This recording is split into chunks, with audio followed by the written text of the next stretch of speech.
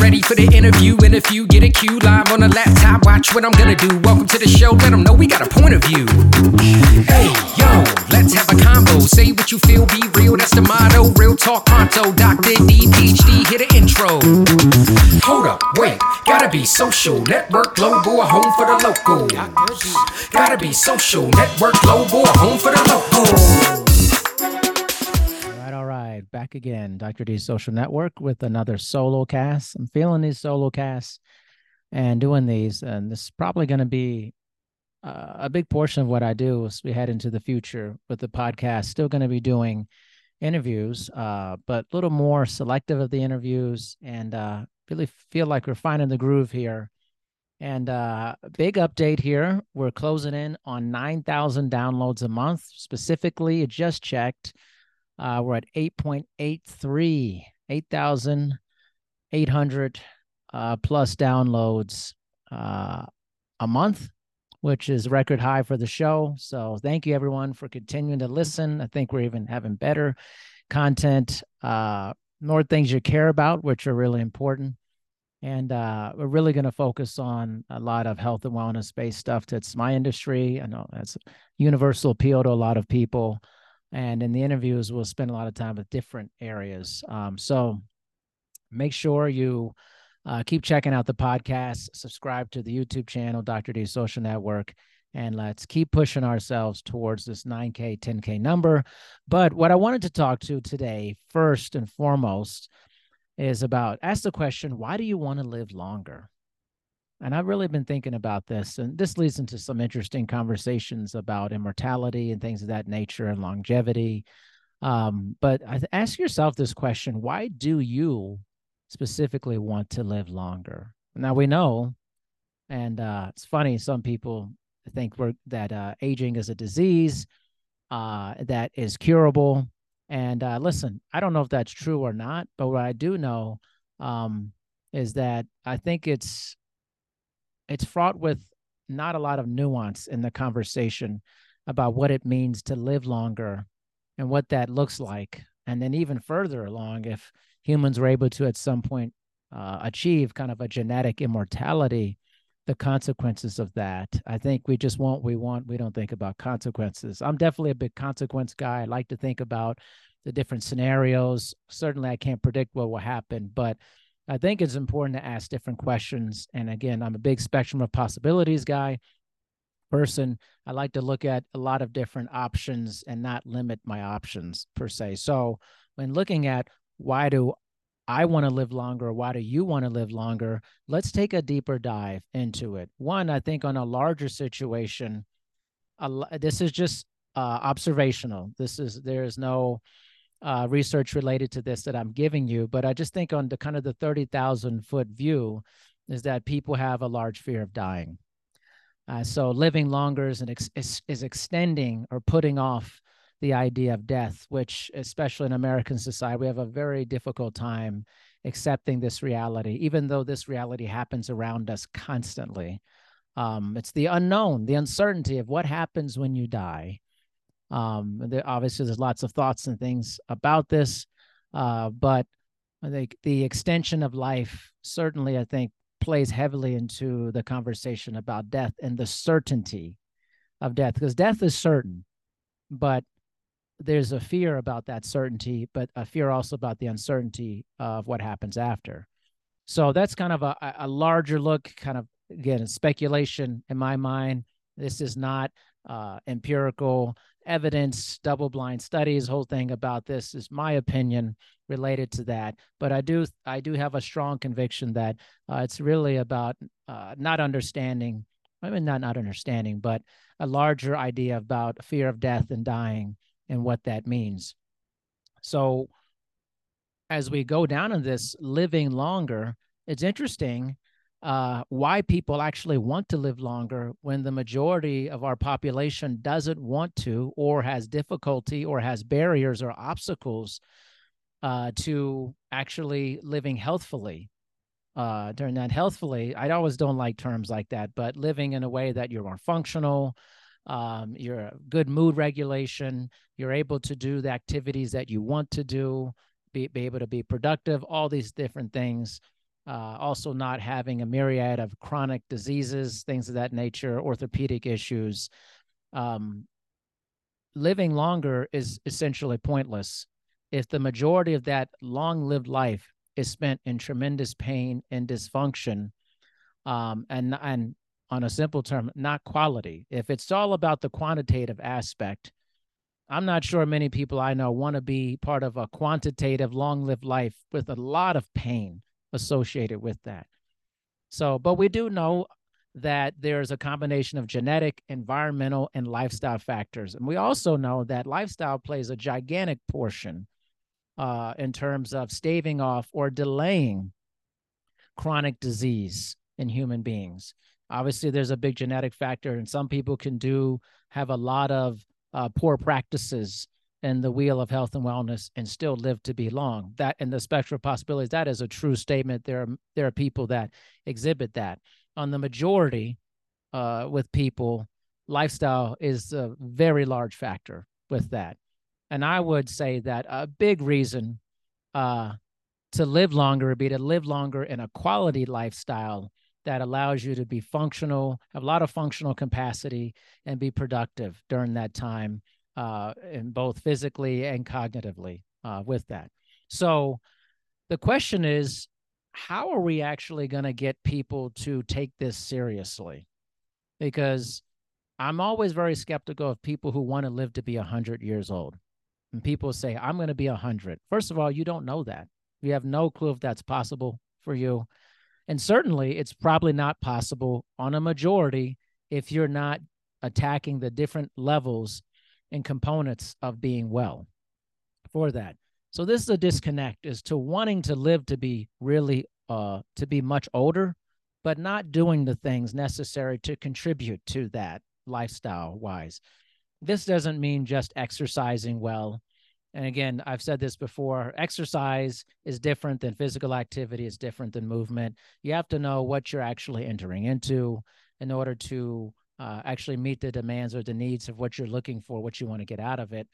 If you're not willing to meet those needs or desires or guidelines, you're not willing to sleep well or make the effort to have better sleep practices, you're not willing to have more reasonable nutritional practices that work for you, you're not willing to build positive relationships and lower the stress in your life, so on and so forth, then you cannot have a great expectation that you will live to 100 years old. Listen, you're trying to change what is essentially the morbidity window. And I want to talk a little bit about this. There's compression of this window and things of that nature. But we know on average, humans have about 51 years of healthful, physically capable living for that. And you think, that's really not much time. I'm 45. And statistically, I have 6 years left of healthful, productive living where I'm not essentially in the morbidity window. Okay, so this window is essentially a window where the onset of chronic disease, orthopedic issues becomes a real issue and can become a long-term or lifelong issue for you, right? And so this morbidity window we know is extended.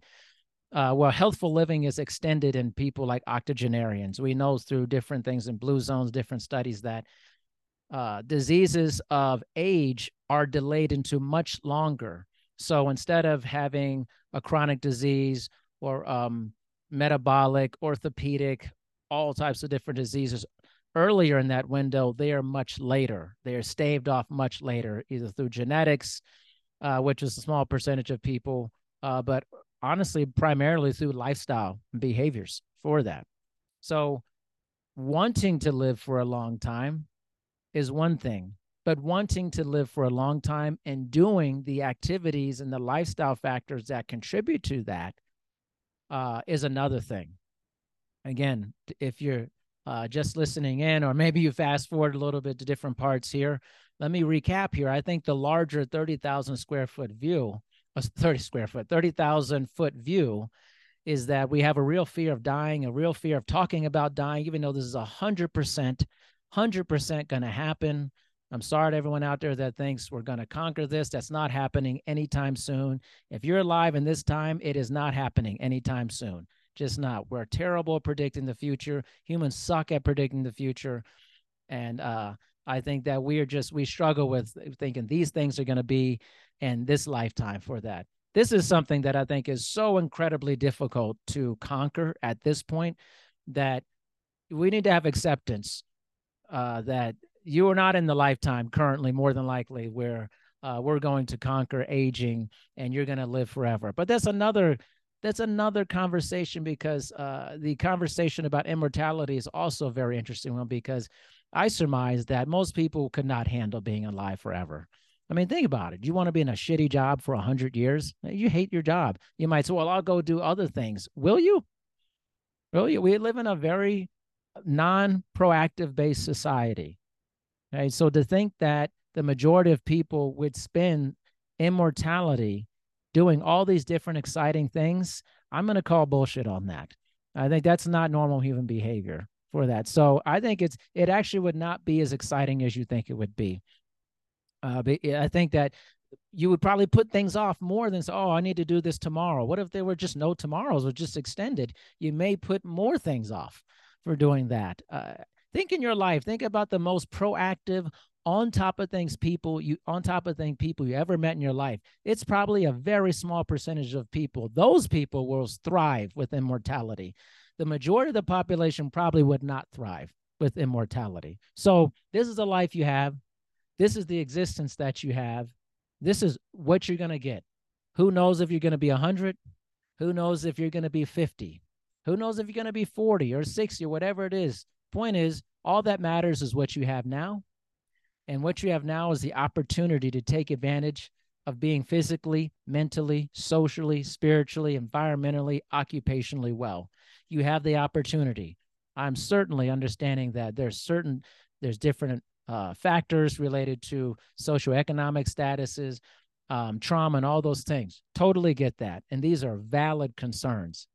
But we are at a time where humans can think more about their place in the universe and what they want to do with their lives. And life has been extended. If you look 100 years back, our life expectancy was considerably shorter. It's much larger now. But we also have the more opportunity to develop chronic diseases through this morbidity window. So how you live your life, the quality of your life until you pass away, is critically important. Right? Again, there's a lot of factors with that, but ask yourself this question as I summarize again. Why do you want to live longer? Why do you want to be 100? Why do you want to be 90? Really search the answers for that. It's probably a large part of fear of dying, not wanting to lose other people in your life or be gone from living. Totally get it. I understand that feeling completely. But in order to have the best possible life you can have with the life extension, participate in activities that are going to help you actually extend your life. And we know that, especially things like exercise, specifically exercise, adding a stimulus that's greater than what you're used to, is an extremely valuable and potent version of life extension. It just is. You can't tell, you can line 20 people up and you say, hey, is exercise good for you? They'd all agree that it was. And the person who disagreed that it was not good for you, that'd be one of the most insane things to hear. I'm not saying we don't hear insane things. We definitely do. But the majority of humans know that this is good for you. The disconnect is getting people to do it on a regular basis based off of their circumstances, situations, and life geography, the whole thing. So ask yourself a question. Why do you want to live longer? And really confront that. And I'd love to hear your answers. Actually, when I post this on LinkedIn, I'd love to hear why you want to live longer, and some of the things you're doing to help you in the process of having a quality life.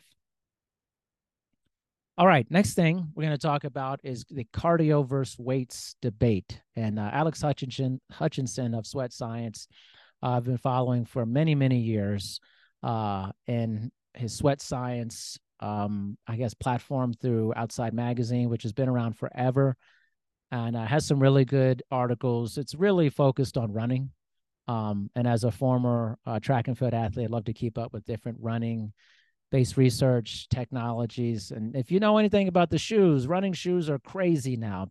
world records are falling like constantly, which is very rare in track and field. That's another argument. But these super shoes, I think there's some contribution in that related to world record times and things, because these times are insane that I'm seeing in track and field, especially that I've seen in the Grand Prix meets, Diamond League, collegiate championships. Again, whole other thing. But there's always been a debate about cardio versus weights. It's better to do cardio first, better to do weight training, better to just do one or do the other. And there's some interesting research. I know there was some at ACSM that discussed this. And Alex himself, I think, has written a book about this.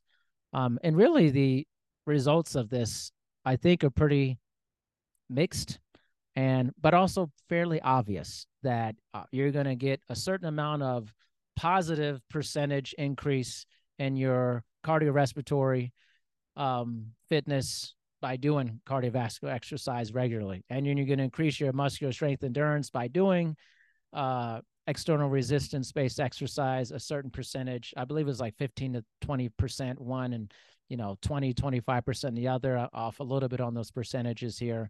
And if you do both, it's better. I mean, it seems pretty obvious that if you're incorporating various different training techniques, energy system work in your program, it's going to be better for that. I've never been a proponent of kind of a singular training mindset of just doing cardio, right? This is kind of, I call this the runner problem. And listen, I grew up around runners. I was a collegiate athlete, pretty decent collegiate athlete, track and field athlete, and I was around tons of distance runners all the time. And kind of this stigma around distance runners, just constant running, not a lot of external resistance, certainly not a lot of stability, mobility work, just a huge zest for running, right? I would never be a proponent of just doing that. While there's a lot of healthy benefits to running regularly, just running does not meet the demands of the different energy systems that we're working on in order to have a more holistic benefit of physical wellness for that. I'm not into people who are just bodybuilding, just lifting and doing zero cardiorespiratory endurance. That makes zero sense to me. And then to have zero stability, mobility work, that literally makes no sense to me. It's extreme, just as extreme as just running only, or just doing yoga only. I am a big proponent of challenging all the different energy systems with different modalities, different training methodologies and techniques to have a more well-rounded program, to have superior cardiorespiratory endurance, superior muscular strength and endurance, excellent stability and mobility, to be able to do more complex exercises, add that external resistance for that. I think these are important components, aspects to that. And I think we're seeing that the importance of a more holistic training program that is not focused on just doing cardio, just doing resistance training, that the more training that you add in different modalities looks is better, but there's also a diminishing return aspect. I know a lot of people I speak to as well, and colleagues, we're all exercisers, we're doing different activities and things, but it's part of our lifestyle. But there is a diminishing return. This is not new information. In fact, I remember when I was going through my undergraduate studies, and we would look at research from the University of Michigan, actually a long time ago, and these were two-a-day workouts. And I remember the two-a-days were very popular when I was a collegiate athlete. And what we learned from swimmers in this research for that, and again, I'm not sure about the reproducibility of this in other areas. I'd have to look into the research about it, but see that doing these two-a-day workouts actually is a point of diminishing returns. You're not getting the extra results or performance improvement from this massive amounts of volume for that. So I'm a proponent of very smart training. And honestly, if you're in incredible fitness, you have a high level of fitness in the different components, you actually don't need to train that much. You don't need to spend hours and hours of a gym. It's mostly a waste of time. Maybe you just like doing it, but real targeted, specific, get the work done. And the other aspect is you've created a tremendous machinery a residual machinery over time as well. You don't have to put in so much time if you're at a higher level of fitness for that. So obviously I get it. It's part of a routine if you really enjoy it and you love it. But you may be experiencing diminishing returns with the volume aspect with it. So summarizing, results are still pretty mixed in general. But I think we know intuitively, and what we've seen is that a combination of the two and adding in other elements as well is going to be very beneficial on the larger scope of things. All right, last part here of this solo cast here. Again, I'm going to be at IDEA 2024, the IDEA World Convention held in Los Angeles, California, July 12th through 16th. I would love to meet you there. If you're there, I think the best part about conventions or conferences are not the presentations, they're the networking aspect, meeting different colleagues, spending time in person with people, having genuinely interesting conversations. I'm playing around with the idea of having some mobile microphones, things like lavalier microphones, so that I can do some on-site interviewing with colleagues and splice it up and put it into podcasts. Just grabbing people, we'll see. It depends on the time and stuff, but I think what a great opportunity to meet a lot of people and connect and chat with people. The best time for me is going to be Friday. I believe it's, I can't remember, say the 13th, the 14th, Friday the 14th of July in the afternoon after my committee meetings. Would love to just meet with people, probably just walk around, try to grab some of you that are there, and so let's have some stimulating conversations. I think that's really important. Again, please feel free to make sure you check out Dr. D's Social Network podcast.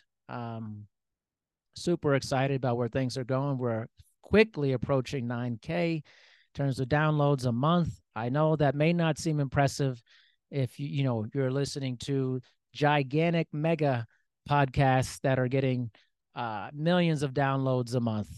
Listen, the majority of podcasters are not doing that. Now, there is most of us are really scratching and clawing to get people to listen to what we're doing.